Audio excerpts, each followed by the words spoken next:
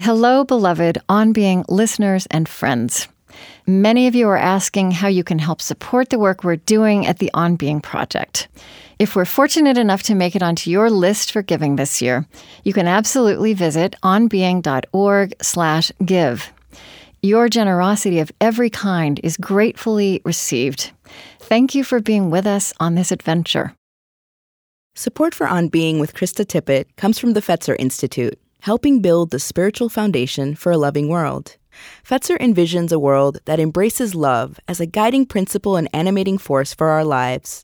A powerful love that helps us live in sacred relationship with ourselves, others, and the natural world.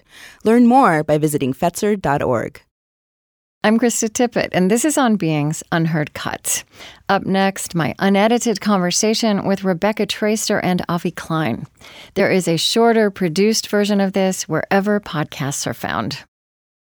So this is really fun, because how often do you get to introduce one of your own journalistic heroes, mentors, and friends? And it's very funny, Krista, because I cannot see you at all. So it's like I'm introducing a like ghost. Yeah, maybe I can move like this so I can sort of see you. This woman, probably requires no introduction, but Krista Tippett is a Peabody Award-winning broadcaster, National Humanities Medalist, New York Times bestselling author. She founded and leads the On Being Project, hosts the globally esteemed On Being public radio show and podcast, and curates the Civil Conversations Project. She grew up in a small town in Oklahoma, attended Brown University, and became a journalist and diplomat in Cold War Berlin, and later received a Master of Divinity from Yale University. She's working on a new book. Her last book was Becoming Wise, an inquiry into the mystery and art of living, which is a really beautiful book. I thought it would be funny if I told my meeting you story, Krista, which I don't even know if you remember, but we were at the same conference, and I'd never met her, and I have this thing where I never really want to meet any of my heroes because I'm afraid that if I meet them, I will just babble and say nothing that they haven't heard before and just inconvenience them, and I can always talk myself out of it. So I was at a conference, and Krista was there, and I was turned to my friend, and I said, if I do meet Krista Tippett, unlike all these other times where I don't talk to the people who I really look up to, I'm going to tell her this, and I'm going to tell her that, and I'm going to tell her this other thing. And all of a sudden, I feel this light touch on my elbow, and Krista's standing there, and she's like, "Hi, Courtney, I'm Krista." And I was like, oh, God, okay, well, I've already told all the things, so at least now I can just sort of slink away. But it was the beginning of a very beautiful friendship, which I am so deeply grateful for. I'm going to let her introduce the other two brilliant humans up here, both of which I also very much admire, but please take it away, Krista Tippett.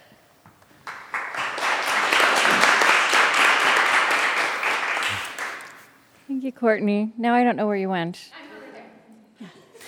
So I wrote out some remarks to begin with, and I wrote them out because I think we all agreed it's hard to talk about all of this. It feels a little perilous.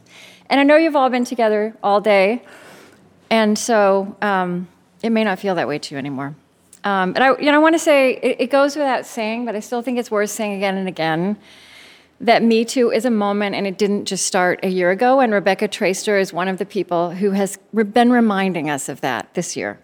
And Tarana Burke, who first gave rise to these words in 2006, spoke to the Times just this past week of her concern that the movement that is now underway, really the movements that are now around this, don't lose sight of the central mission, which was and still is to connect survivors of sexual assault to the resources they need in order to heal.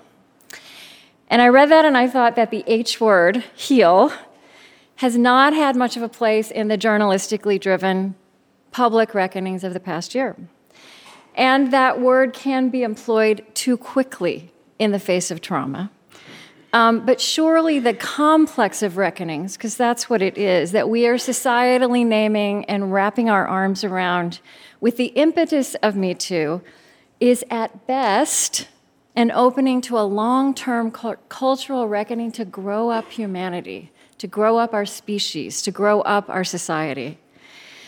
I think that a solutions lens on Me Too, and I just love the framing of this day, would ask, Can journalists be among the culture interrogators and shapers who help create and shine a light on the spaces, the vocabulary, the imaginative muscle, the processes, and the pragmatic forms to support healing where it is possible now and in time? I believe that grappling with the Me Too movement through a solutions lens would show us ways to cover this and live this, not as a liberal issue, not as a white issue, not available only to women who are safe enough to speak up, not a matter in which women alone have a stake, in fact, but a human matter. As a woman in this room said to my colleague this morning, not a women's issue, but a people's issue. I think a question that a solutions lens on this would ask is what is the generative work we might begin to map out inside ourselves and in the culture, in our life together, alongside, not instead of, but alongside the mapping of devastation and the honoring of the stories and voices and depth of trauma. And I'm really glad and honored, even though I'm a little nervous, to be invited to be part of this event and to be here with Rebecca Traister and Avi Klein. I guess I want to also say that I feel like we are all just stepping onto this vast territory together. And I'm as interested in surfacing our best questions as I am in answers, and I think that high-quality questions are a primary tool of great journalism, as they are a primary tool of cultural change and of scientific discovery, that the quality and searching of our questions will determine the quality and searching of our solutions. So Rebecca Traister, I'm just going to give brief introductions, and I think there's a longer one that you can read, but she's a writer for New York Magazine, a contributor to Elle, a wonderful journalist, the author of a powerful and extraordinarily timely new book, Good and Mad, The Revolutionary Power of Women's Anger. And she's really been on the front lines of covering this and articulating the complex social dynamics that we condense into the hashtag #MeToo. And Avi Klein is a psychotherapist who works mostly with men as his patients, and he wrote a really illuminating piece in the New York Times, which I still very vividly recall reading, about how this, again, what do I want to call it, this phenomenon, this reckoning, was changing his work and his interactions and what men were bringing into therapy in the wake of this, compelling them, as he wrote, to engage with topics in a spirit of self-searching that they would earlier have avoided. We are all here as human beings, all of us, up here and out there, as human beings as well as professional people, and I think it's important, especially around this, to be transparent about that. So I wanted to start, and I'll start with you, Rebecca, to just say something about the background of your life and experience that you're conscious has shaped your response to and your engagement with this moment. Well, there's the fact that I have,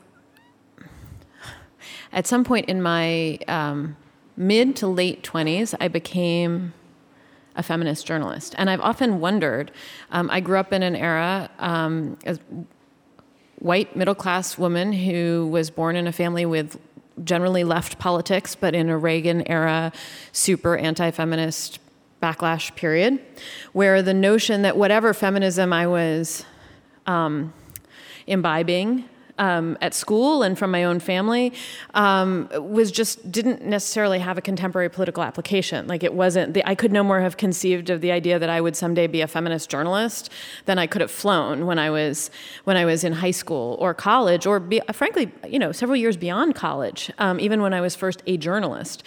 But there was something always in my background and my life that drew me to questions around inequality, gendered inequality, racial inequality.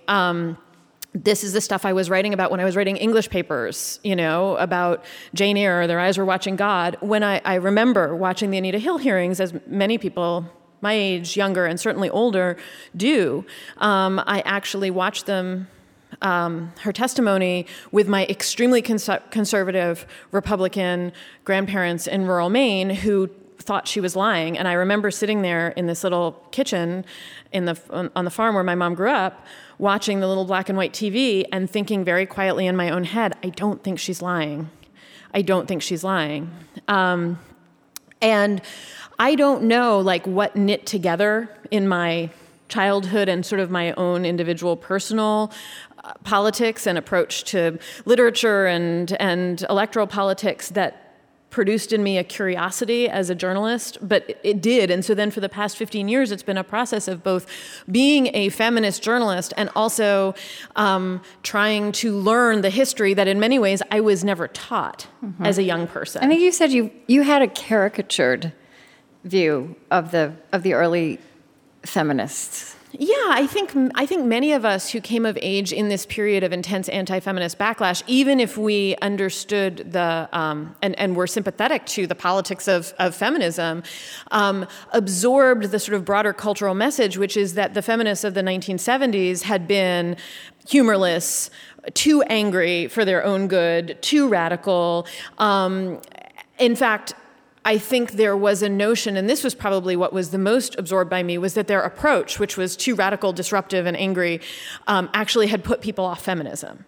And that strategically it was an extremely bad idea. So that even as I began to become a feminist journalist myself, and I think I'm not alone, probably with, and not distinct from other people who may be in this room, part of the approach to rebuilding a mainstream feminist conversation. And I should be clear that a feminist journalism and feminist media existed on the margins even throughout that deep freeze of anti-feminist backlash in the 80s and 90s. And I don't want to take away from the people who were doing that work in that period. But the mainstream feminist conversation within the media was sort of revivified starting 2004, 2005. And I was a part of that as a young journalist, doing very rudimentary feminist journalism. And I think that there were real stylistic efforts made to be funny and lighthearted and ironic and cheeky and to be stylistically differentiate a new generation of engaged feminists from a generation that had preceded us. And I don't, by the way, I can simultaneously be sort of critical of that approach that I took and also appreciate that I think it wasn't dumb. I think it helped to. I think it helped to bring a feminist conversation back. What year were you born? So 75. 75. Yeah. Okay. And so a theme, if not the theme that's emerged through your grappling with this, has been women's anger and the unhealthy relationship women have had to anger, and the importance of reclaiming that healthy relationship. Would you say it that way? Yeah, I would say that I'm trying to think about how health plays into it. Yeah. I think that no, that's a real question for me. And I think the way I'm saying that is kind of clinical. Yeah, that's what it boils down to, but it's a lot more colorful than that, like the actual experience. Right. I think one of the things I'm trying to say is that part of the experience of women's anger, especially in response to inequality and injustice, that anger has often been cast in public realms as irrational, unstable, hysterical, threatening, when in fact history would show us that anger has often been politically consequential and propellant at the beginning of social movements that have wound up changing the circumstances about which women may have been angry. And also something that's interesting to me that you just named, it's a reality, but that women transform their anger into something more palatable, that women cry when they're furious. And that doesn't translate in the public sphere. No, in fact, one of the reasons that it works well, and this is especially true for white women, who within a white patriarchy are more readily discernible as vulnerable and traditionally feminine, is that crying when you're very angry can lead a public to be more sympathetic to you because you're being read as vulnerable, not furious.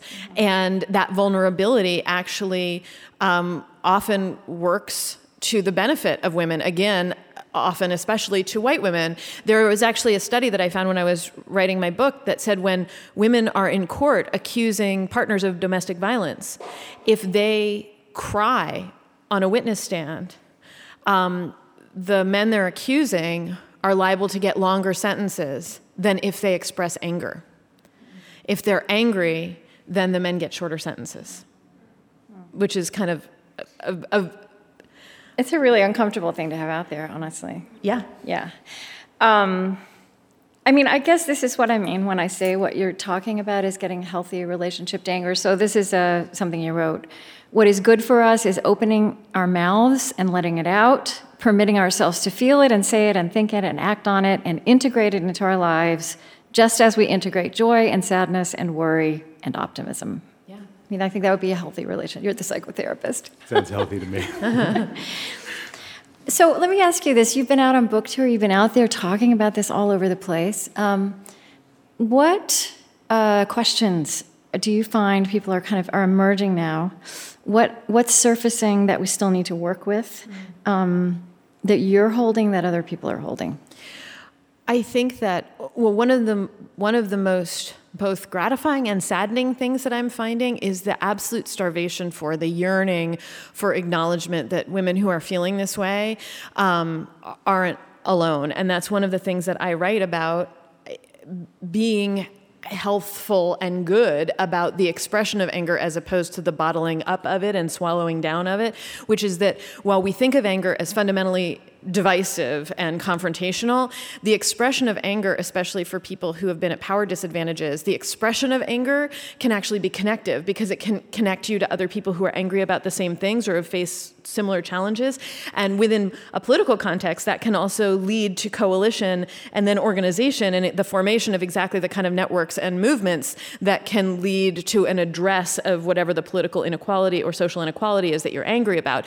And so one of the things on tour that I have found that I don't know that I was emotionally prepared for was the degree to which the people who want to have this conversation, I mean, the intensity with which they are hungry to connect to each other within a room, to me, to the kind of history that I'm writing about, to feel like their angers, their frustrations, their fears are not them alone, that they're not all the things that we get the message that we are if we're angry and scared and frustrated, which is they're not crazy, they're not the only one that's feeling this way, and that in fact there are people they might connect to that can better put in context what they're feeling in both a historical and a political way. So there's been that, and I don't think I was emotionally or intellectually prepared for the intensity of that desire, but it's like I can feel it every time I speak to a group, that kind of like, oh my God, the sort of electricity and weight of connection and feeling like you're part of a bigger story, both nationally now or historically in the broader context. And then the questions tend to be both about how, if there is a movement that this anger is bringing many people into, how can we, a lot of the questions are about how can we make this movement better than it has been in earlier iterations? Yeah. About addressing the anger within these coalitions. So a lot of it is about the racial inequality within a women's movement, both historically and in contemporary terms. A lot of the questions are about that, like what do we do? And honestly, so much of my response winds up, and I often feel like a broken record when I'm out getting a bunch of questions, because I think people expect a book like this to be prescriptive about, like, you should go out and rage more and yell, and it's very much not. I mean, it's not a prescriptive book to begin with, but to the degree that it does recommend a course of action, it's not about individual expression. For one thing, I think women are filled with 14 billion different messages about what they're supposed to do or not do with their anger, or how they're supposed to voice it or not voice it, and me telling people go out and rage isn't going to do anybody any good.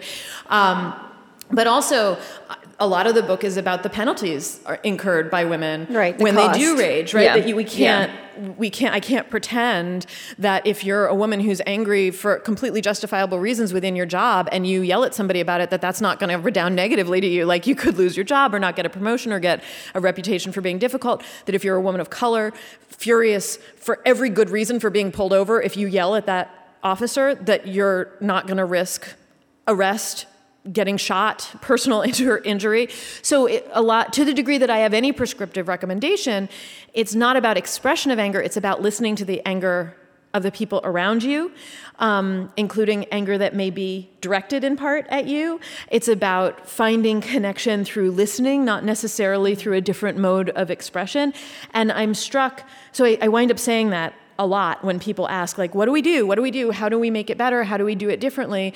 And very often my answer comes down to listen to the people around you, be curious about what they're angry about. And then when you seek out their answers, listen to them, take them on, consider them, give them political weight, give them intellectual weight. Imagine that the anger around you is a valid anger, as your anger is. And that, I think we're not told that very often. Well, I think that really leads, is a nice segue, Avi, into the angle you've had on all of this. And it feels to me also like this question I asked Rebecca about what in your life and experience you are aware you bring to engaging with this moment, that has come together for you in your work. Yeah. Yeah. You said you wrote, "The Me Too era has changed my work." Yeah. I think in a very particular way because, to make an unfair generalization, but for one of the differences in working with men than with women is women have spent a lot more time looking at themselves internally and talking about what's happening with their friends, and they have the vocabulary for it. And men sometimes don't. And so this moment has done them a favor in that way in forcing them, in bringing up uncomfortable feelings that they were usually more, they're better equipped to ignore and avoid. So that I think that's been the most palpable change, is it just sort of forced its way in. You said, you mentioned many reactions you've had to this. You said among them, you've had the curious experience of tracking my own occasional defensiveness at female rage and wrestling with uncomfortable self-reflection. Yeah, I think about that a lot and was thinking about it when I was listening to Rebecca speak, that I don't think I'm alone in when someone is angry and maybe you personalize it, maybe it's not even directed at you, but it feels personal. There is this instinctive impulse to pull away. And I don't want to hear it. Let me reject that. And it is just sort of the question, what if you didn't do that? What if you just stayed and opened yourself up to it? What would happen?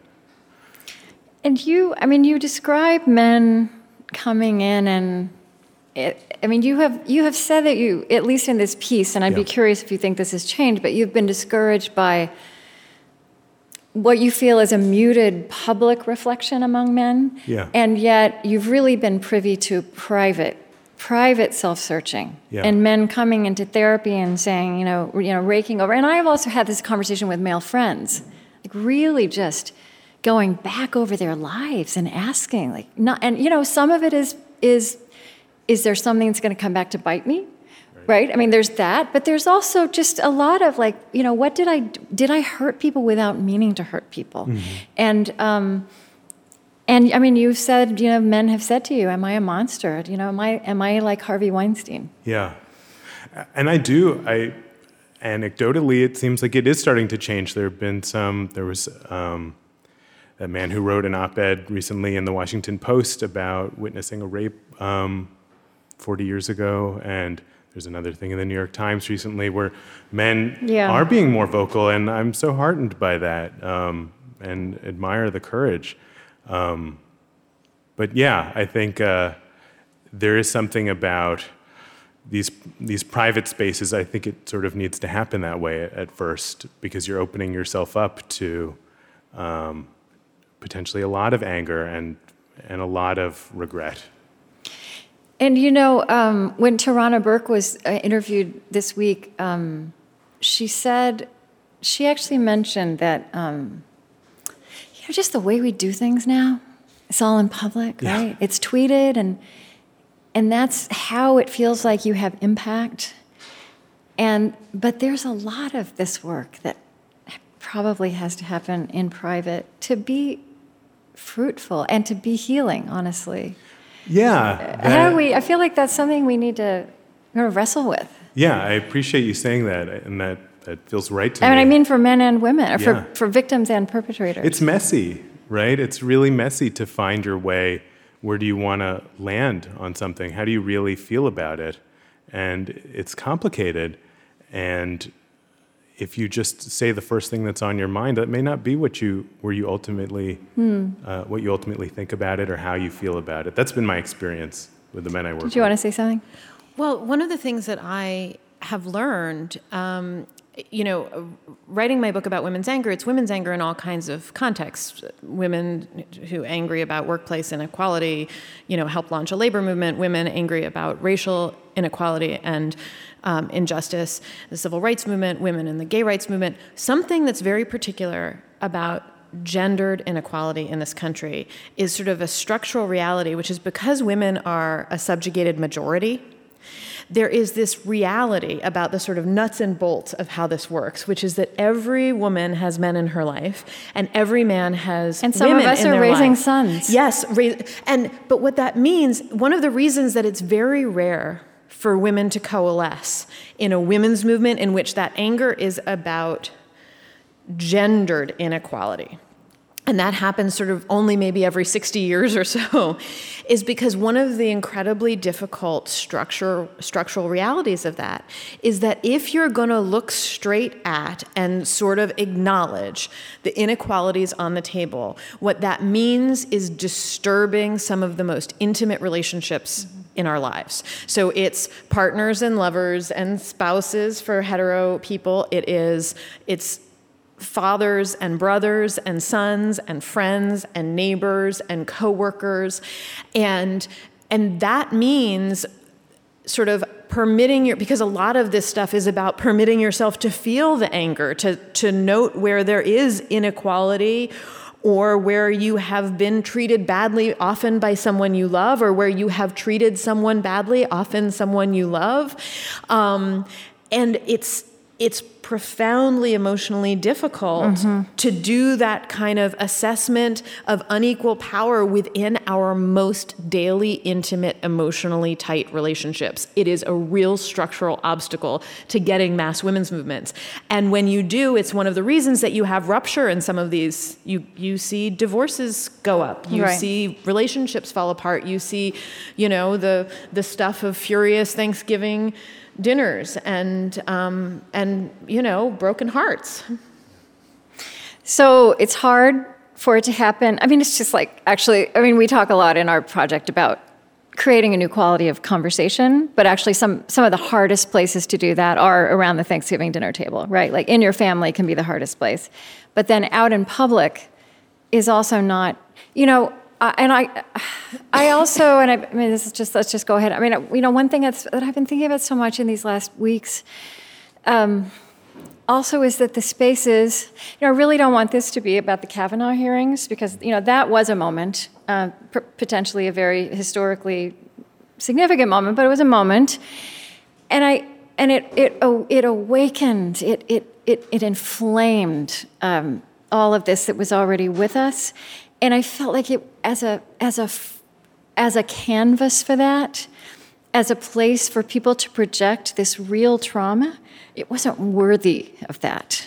It was so flawed as a lens on all of that. So if our private places is hard and our public place, and again, this may just be a question we put into the room, like how do we honor the private nature of this and find and create those spaces that can be worthy of how intimate this is and how important.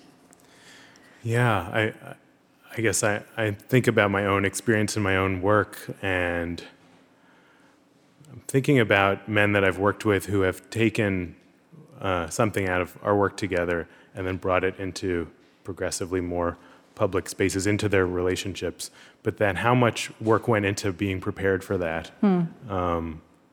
working through their relationships with themselves first.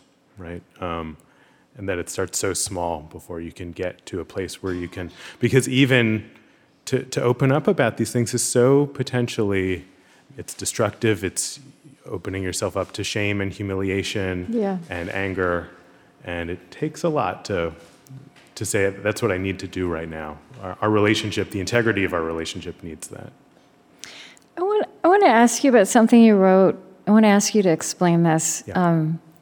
Shame is the emotional weapon that allows patriarchal behaviors to flourish. Yeah. I guess what I was trying to say there is that, and I would imagine there are other people who could say this more eloquently than I can, but there's a sense that I have with men working through some of the behaviors that they've engaged in and some of the attitudes that they've had, where the shame that they're really feeling, sadly, it's not about how they're treating women, it's about how they appear in the eyes of other men. So much of it is motivated by that, about saving face in front of your peers, your friends, your father. There's someone, one of the quotes of someone I worked with who in that piece talks about having a notch in his belt when he thinks about his serial cheating on his partners, and it's like that's really about what his friends think of him. It's not about impressing women, and in that way, I think that there's this shame of not being a man. It's about where you stand in patriarchy. Mm-hmm. That just made me think, so in a way that I hadn't so palpably, and not to return to the Kavanaugh hearings, but about the places where Kavanaugh, in his public rage, which he was able to wield as a weapon on his behalf, where he broke down and wept.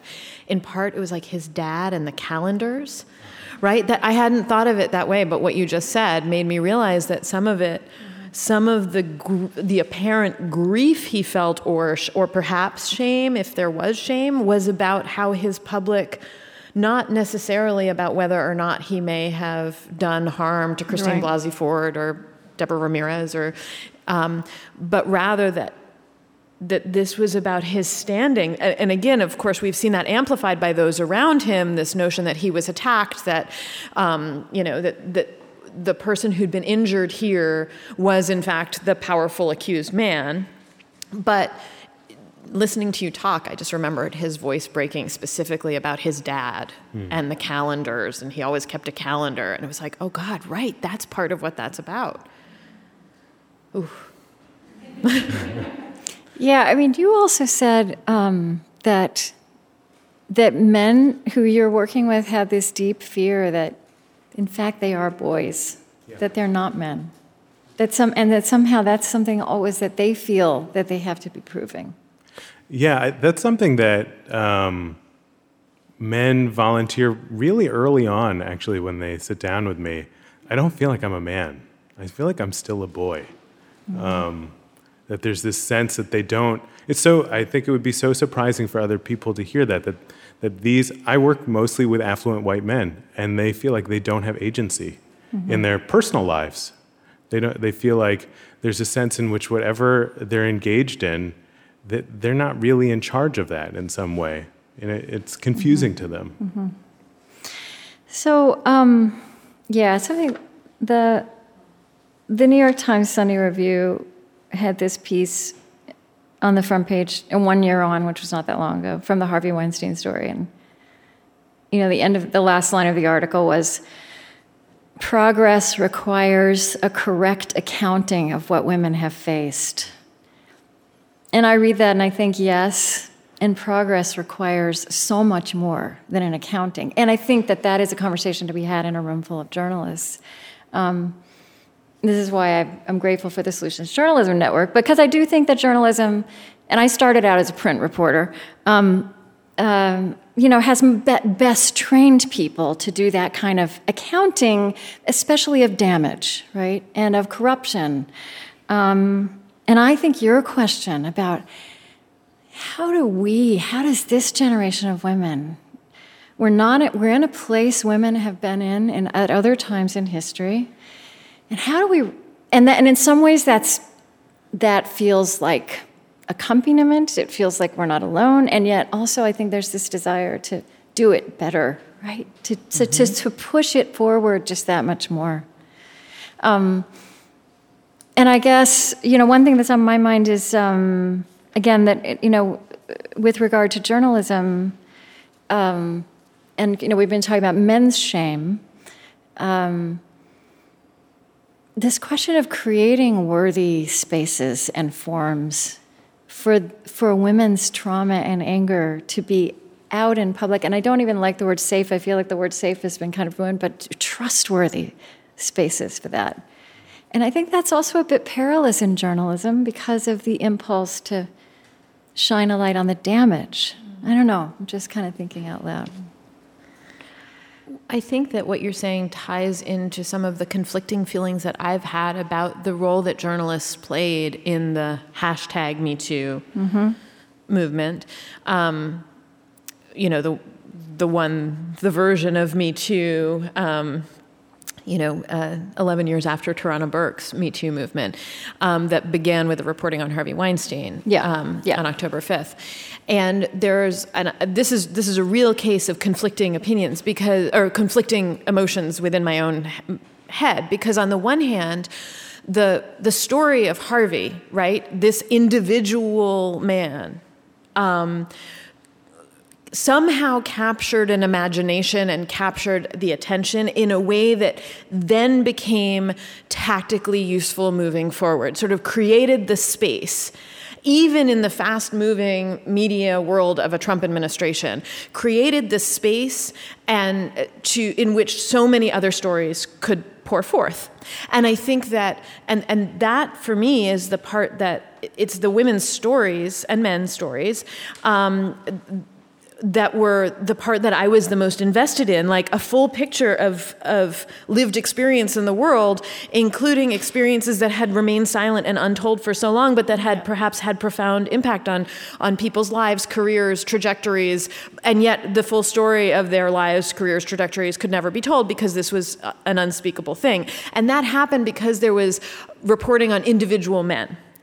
Simultaneously, I remain so frustrated by the fact that the reporting was on these individual men, because I think that supported this belief that, that it was individual monsters and not the whole system that is rigged, and that there became this kind of, and that in itself permitted a whole bunch of misperceptions about what the value of what we were learning was, because training the attention on these individual men, supported this idea, if we just get rid of these few bad apples, we'll solve the problem, which of course we know is not true. The problem is an unequal distribution of power and the behavior of those who wield an excess of it.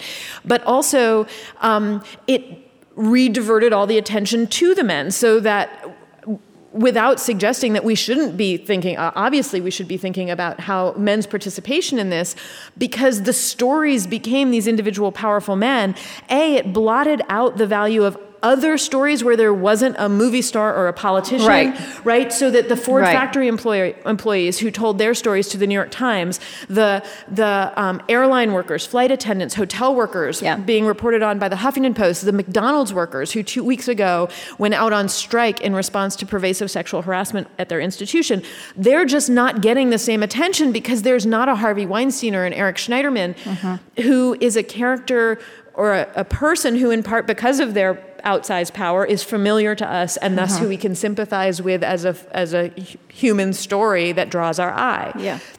And so it creates all of these, and then of course it means that then the story becomes the attack on the powerful male figure and what's happened to that person. And in fact, the often nameless or unknown to us, few women, dozens of women, hundreds of women, and some men who have made allegations against this powerful figure, their stories and the harm, even though it's their stories that propelled the revelation about this powerful man, they're not given the same imaginative weight in the media as what happens to the man who's accused. Right, and not only that, we get that story in thousands and thousands and thousands of words with all the salacious details, and it has that awful way that true crime is riveting, Yeah. In a terrible way, it becomes, perversely entertaining. Right. But I'm really torn on this, because I also understand that to the degree that we were able to have this conversation, all these things that are simultaneously bad about the way this unfolded. The fact that it was only something that a mass number of people could focus on when it was white, wealthy movie stars. Right? I mean, we have to look instead of the fabric of our culture. Instead of the fabric of our culture. But that is also the very thing that enabled it to become a force that freed so many tongues. Right? And so these things, it's the way I also feel about repercussions, frankly. I am not a big repercussion person. I am not a big, I don't want to be anybody's police. I don't want to be anybody's judge. I feel very ambivalent and unsure about, even stating ideas about what repercussions should entail for any particular offense. At the same time, I have to recognize that if there weren't repercussions, the behavior would never change. I mean, all these things can be true simultaneously and pushed directly back and forth against each other as we're trying to wrestle with them and figure out how to make this work better. What are you thinking, Avi? Well, right now I was just appreciating Rebecca's ability to articulate things that oppose each other like that. So that's what I was really thinking right now. I'm sort of hesitant to weigh in some ways because the work I do is so the opposite, is so on a smaller scale and private. So where I was going in my mind was about what happens, like when I work with a couple, for example, and a partner, let's say the male partner, has really hurt his wife, right, in an emotional way. And the resistance to really taking in that hurt. It's an interesting thing to watch people. We do it all the time. We all do it, right? I think that's what this is sort of speaking to. When we've hurt someone? When we've hurt someone, or we just don't really want to take it in all of the way. And in part, it's because it makes us feel so bad about ourselves, right? And there's a steadying that people need in those moments. I think about how I would try to help someone open themselves up. This isn't about you right now. This is about her, right? What it takes to feel solid enough to hear that. That's where I go. So, my personal, I was born in 1960. So in the previous generation for you, like right in the wake of that monumental women's movement, and I think, of course, we're generalizing like crazy here. So I was the first generation of women who got the message that you can do anything. Being a woman isn't a problem. A woman like me, with the particular education I had and all of that, you can do it all. You can do it all. You can have it all. And I proceeded in that spirit, and it turns out not to be true. So it was my generation, they lied to us. And one of the things we ran into, and I think women of my generation, and I don't know how much this has changed, but there was no template for how you do all these things, how you work and be in a relationship and parent and just be healthy. And everybody was cobbling it together, and there were a million ways to do it, and everybody felt like everybody else was getting it better than they were. But one of the things I was really clear on, I think women in my generation were clear of, is one of the things those founders did is they didn't bring men along with them. And so we were enlightened. We had changed. We were different from our mothers, but the men in our lives weren't different from our fathers. But I do find when we start having this conversation, I know this has come up today, it's very complicated because on the one hand, we want to say it's trauma and it's not only women, but sexual assault, and it is mostly women, that must be at the forefront of our attention and our care. And sometimes when you want to raise it, like, what do we do with men? Like, how do we move forward with men? That can feel almost like an affront. And I do think the move Rebecca was making a minute ago is we have to be doing a bunch of different things at once. Culturally, we're not so comfortable with that, right? We're all purists these days. Yeah. I'm thinking about, sometimes It's just a natural instinct for so many of us to take ourselves out of conflict. And I'm thinking about some of the men that I've worked with, where they would they just use language in tricky ways, right? Unintentionally, but they obscure what they're talking about. Right. So it'd be like, that thing that she's upset at me about, like, oh, when you cheated on her, right? Right? but I can't say that, right? If I said that, they'd leave. That's just how I'm feeling in the moment. But so what do you do? How do you let someone just sit in their own denial, right?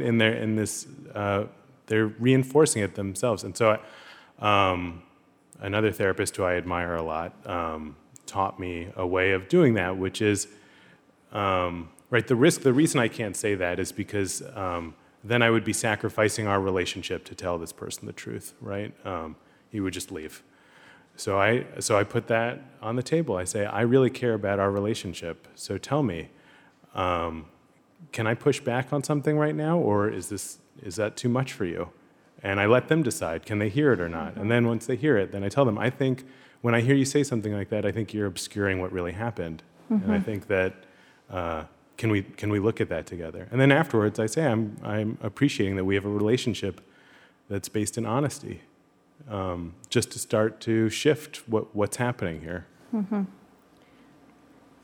I'm bizarrely, for a big old man-hating angry woman, like I'm very manophilic, you're the one who right? told the world that you have a better sex life when you're angry. Yeah. It's in the book. It's healthy. If you let your anger out, you're a healthier person. So one of the things you asked about being on tour, and one of the things that's been brought to my attention over the past 3 weeks, is the degree to which I am so man-friendly, right? And I have been a very unapologetic and hypercritical voice for a long time when it comes to the patriarchal abuses of power. But I have been thinking, and people have brought up to me recently, I go and I talk to rooms full of people, and I find myself happy to see every man in that room. And then on a couple of occasions afterwards, I've been talking to people after, and some of the other people there have been like, oh, the guys asked all the questions. And I'm like, oh, I was so happy they were participating that I say that to say that perhaps I err on the side, ironically, of generosity toward men and their interest in participating more than some of my contemporaries and peers would. But that said, I do believe that big wave did change generations of men. Not completely, because I think that this is a process that takes centuries, right? Yeah. I think that the hopes of that generation that things were going to be fixed, I think that we're all guilty of thinking that in a moment of eruptive fury and propellant change, we're going to fix all the problems. And our history in this country tells us that even the individual movements that we think of in retrospect as being kind of neat, like remember the civil rights movement? That was decades, right? Like so many of the social movements have unwound over literally centuries and are still in the midst of being fought out, right? And I think that we tell ourselves a pernicious little lie when we tell ourselves that we're going to we're going to come up with the solution, as opposed to looking through a solutions lens, which aims to get better. But I think that one of the difficult things about this moment that was also difficult during that second wave period is we're asking the world, we're suggesting that we're changing the rules of a game that most people are well into, halfway through, right? This is a really tricky ask. And the way we can think of it in the second wave is that we had a generation of people who had entered marriages, and especially sort of white middle-class marriages built around post-war investments by our government in creating a sort of idyllic white middle class. And those marriages had been entered into willingly and enthusiastically by men and women who expected marriage to entail a certain breakdown of responsibility, right? And both the men and women had gone into them eagerly, right?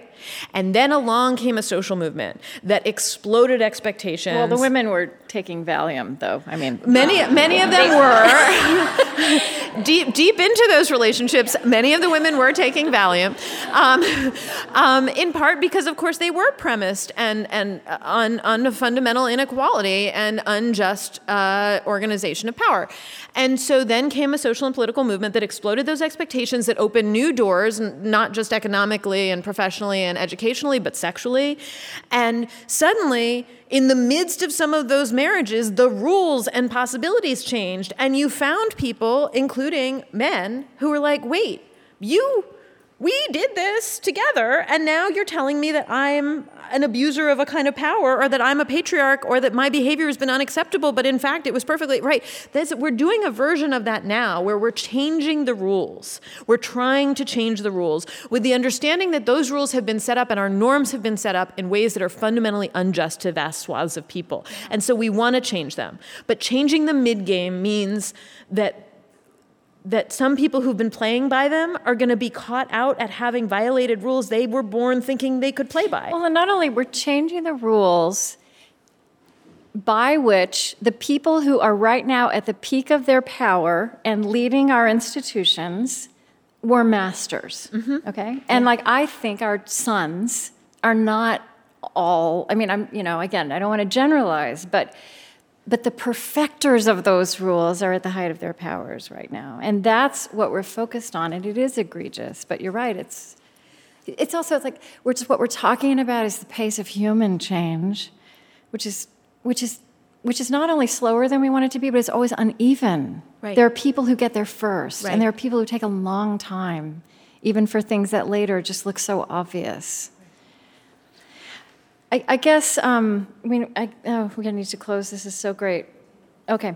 I think one thing I want to get to, which really flows out of this, is the question of, I don't even want to just say a space for apology and redemption. I want to say a space for change, right? Because what we want out of this is for people to start to change, and for that to show, and for that to be articulated. And I think I was listening back to a conversation I had with Desmond Tutu years ago, and he was talking about what happened in the Truth and Reconciliation Commission and how they did create this. They created a trustworthy, not just an honored space for stories to be told. And then he talked about how when in a setting like that, where the stories were held, the people were held, spontaneously, because the people who had harmed them, sometimes grievously, right, murdered their families, had to listen, but creating the right setting for that, spontaneously they asked for forgiveness. And then something new, it wasn't, like he says, a moment of reconciliation is something that then takes generations, but there can be this moment of forgiveness that is the beginning of a lot of new possibility. So, one thing I think about our culture, the only ways where the notion of redemption or atonement, and I find myself reaching for religious language, but I think that's because our religions are the places in the human enterprise that have tended practices and language like this.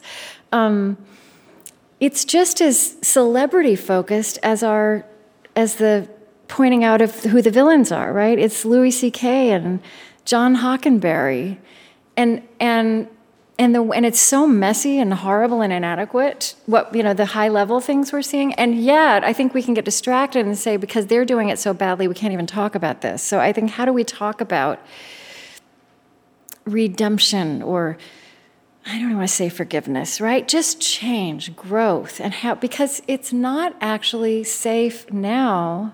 This is why I thought those men who wrote in the Times this week, I think that's really brave. Because we don't really reward people in general, but in this, for saying, boy, I was really wrong. Yeah, I'm thinking about what it typically takes someone, to create a space where you can be open and vulnerable in that way, and the amount, typically, right, people need to feel pretty safe, and you have to have a lot of trust. And it's important to remember how hard that is to just create that.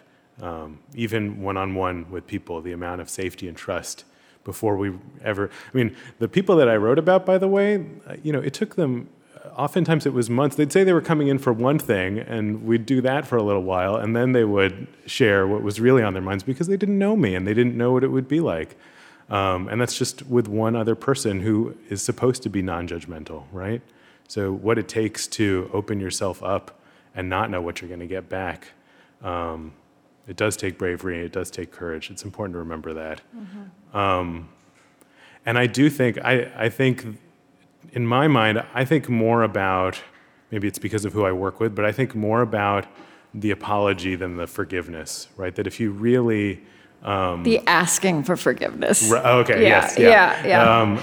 And that, but that it's almost like, I guess, without any incentive to be forgiven. Yeah. Because that's what you need, right? The person who's wronged. But what is the person who you've wronged, what do they need to hear? Yeah. And they need, I think, one, they need to know that you hold them in your heart, that you hold their experience in your heart. What you did to them, you're allowing yourself to imagine it, what it was like for them, I think is so important. And then, once you've let yourself imagine that, what did that do to you? Yeah. So I feel, Rebecca, that's like the journalism we need to develop almost a new muscle. Well, it would also have to better control for its own self-made audiences because in part, I think about, again, my interest is in the stories of the women or the mostly women who are explaining and telling the stories of their lives fully, often for the first time.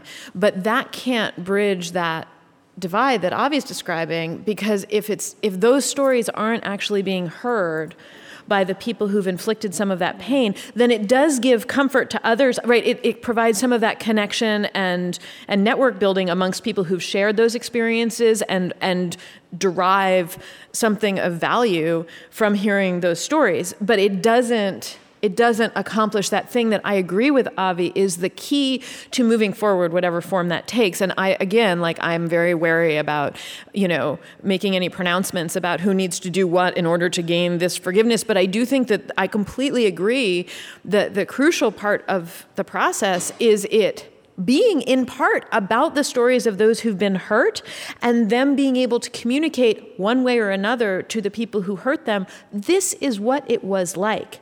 And so much of what we hear from the men reflects a kind of lack of curiosity about what the experience of having been harmed in some way actually entailed, because it might not be the things that they're imaginatively guessing at and performing.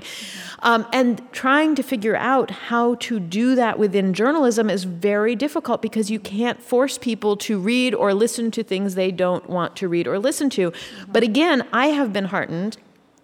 And what Avi's saying about his practice heartens me, that even if it's not the big like the Louis C.K.'s of the world who are doing the listening, I do believe that there are a lot of men out there who are reading these stories, who are having their eyes and ears open. There are men in my life, they're my friends. I hear from them in many ways that bizarrely resemble the way that you're hearing from them, even though I wouldn't think that they'd come to me for that. But doing an accounting, what have I done? This is what I've done. And maybe they're looking to me for forgiveness, but I know that they're doing some work on this. Yeah. And I think it's, I think it is a responsibility of journalism as a whole to make sure that we're still telling full stories of the harmed, in addition to those who have done harm and, who whatever damage they've sustained as a repercussive result is the thing that becomes the sort of pull of the coverage. I think it's important that we continue to tell the stories of those who've had less power, because those are stories that need to be aired to those who've historically had more power. Yeah. Just in the last few minutes, are there other questions or observations that you'd want to just surface, either one of you? I was just thinking about, as I was listening to you, about why don't we want to listen? Why do we push against it? And particularly men. And I think for one, so if you really take in the reality of the hurt that, the pain that women are going through, one that feels really bad, and it's really hard to open yourself up to that. And then there's this way in which I think men are so often used to trying to fix things, and there's a real helplessness that they feel in hearing this without having to do anything else but listen. And there isn't a lot of, it just needs to be said so many times. All you need to do is listen. You just have to listen. Well, listen and act and perhaps change your behavior. The analogous thing for me that I think about sort of constantly right now is writing about racism within a feminist movement and how hard it is for white women to sort of do the same process of listening to why women of color within their progressive movement are angry at them, us, me, white feminist, for having benefited from the kinds, and participated in, a system of inequality. And so I think about that from a white feminist perspective and how difficult it is for progressive white women to take on board the knowledge that they have participated in and benefited from, a kind of inequality that they imagine themselves dead set against. We want to be the heroes of our lives, right? And I think that being told that, and I think this may be true specifically within progressive political circles where we imagine ourselves fighting injustice and being good people, having that vision of ourselves disturbed by the actual fury of those who don't view us as the heroes, but in fact, to whom we have done harm in one way or another. I think it's a hard thing to acknowledge. Yeah. The imperfection of your own, what you view as your purpose. And this is not for 2 minutes, but women, some of us have those rules of the game we all played by. Right? And I'm not talking about where rape was at hand. Right. But we're all relearning the rules. And some of us very successfully maneuvered our way through that to our advantage. And this is a discussion women are going to have among themselves. And that's one of the things that I think was initially read as a generational split over Me Too. And I don't think the generational explanation fully covers it. Right. But I do think that there is a reality for many women who were groundbreakers in many regards and were angry and did furious work of participating in social and political disruption, but also did that disrupting within a system within which they also existed and in many cases flourished. And then to have another wave of disruptive fury come and interrogate that system in which they themselves have flourished, it feels like an attack on them. And again, the failure to acknowledge the way that they themselves had been disruptors and had been fighting on the side of good. And that's one of the hardest dynamics. I know so many women who for years, as I've been writing about feminism, women who said to me, why aren't young women angry? Why aren't young women angry? And then young women got angry. And often it was those part of who they were angry about were some of the older women. Yeah. Well, I feel that we did put a lot out in the room that's really valuable. And we were never going to solve it today. But I think there's a lot of good fodder and raw material here for even the H word, for healing, for solutions. I actually thought it would be good to let Tarana Burke have the last word in the room. Because, and this is another thing we have to hold together. With all of these things, we have to do at once, not just walking and chewing gun at the same time, but a lot more than that. That, her point is, a lot of things are getting conflated. And she said, Me Too at its heart, she said, there is in Me Too a particular problem to be solved among all the even broader ones. 9 months ago, millions of people, she just said this at the Aspen Ideas Festival a few months ago, millions of people around the world who are survivors of sexual violence, very specifically sexual violence, raised their hands to say, Me Too, and their hands are still raised. Thank you for having us.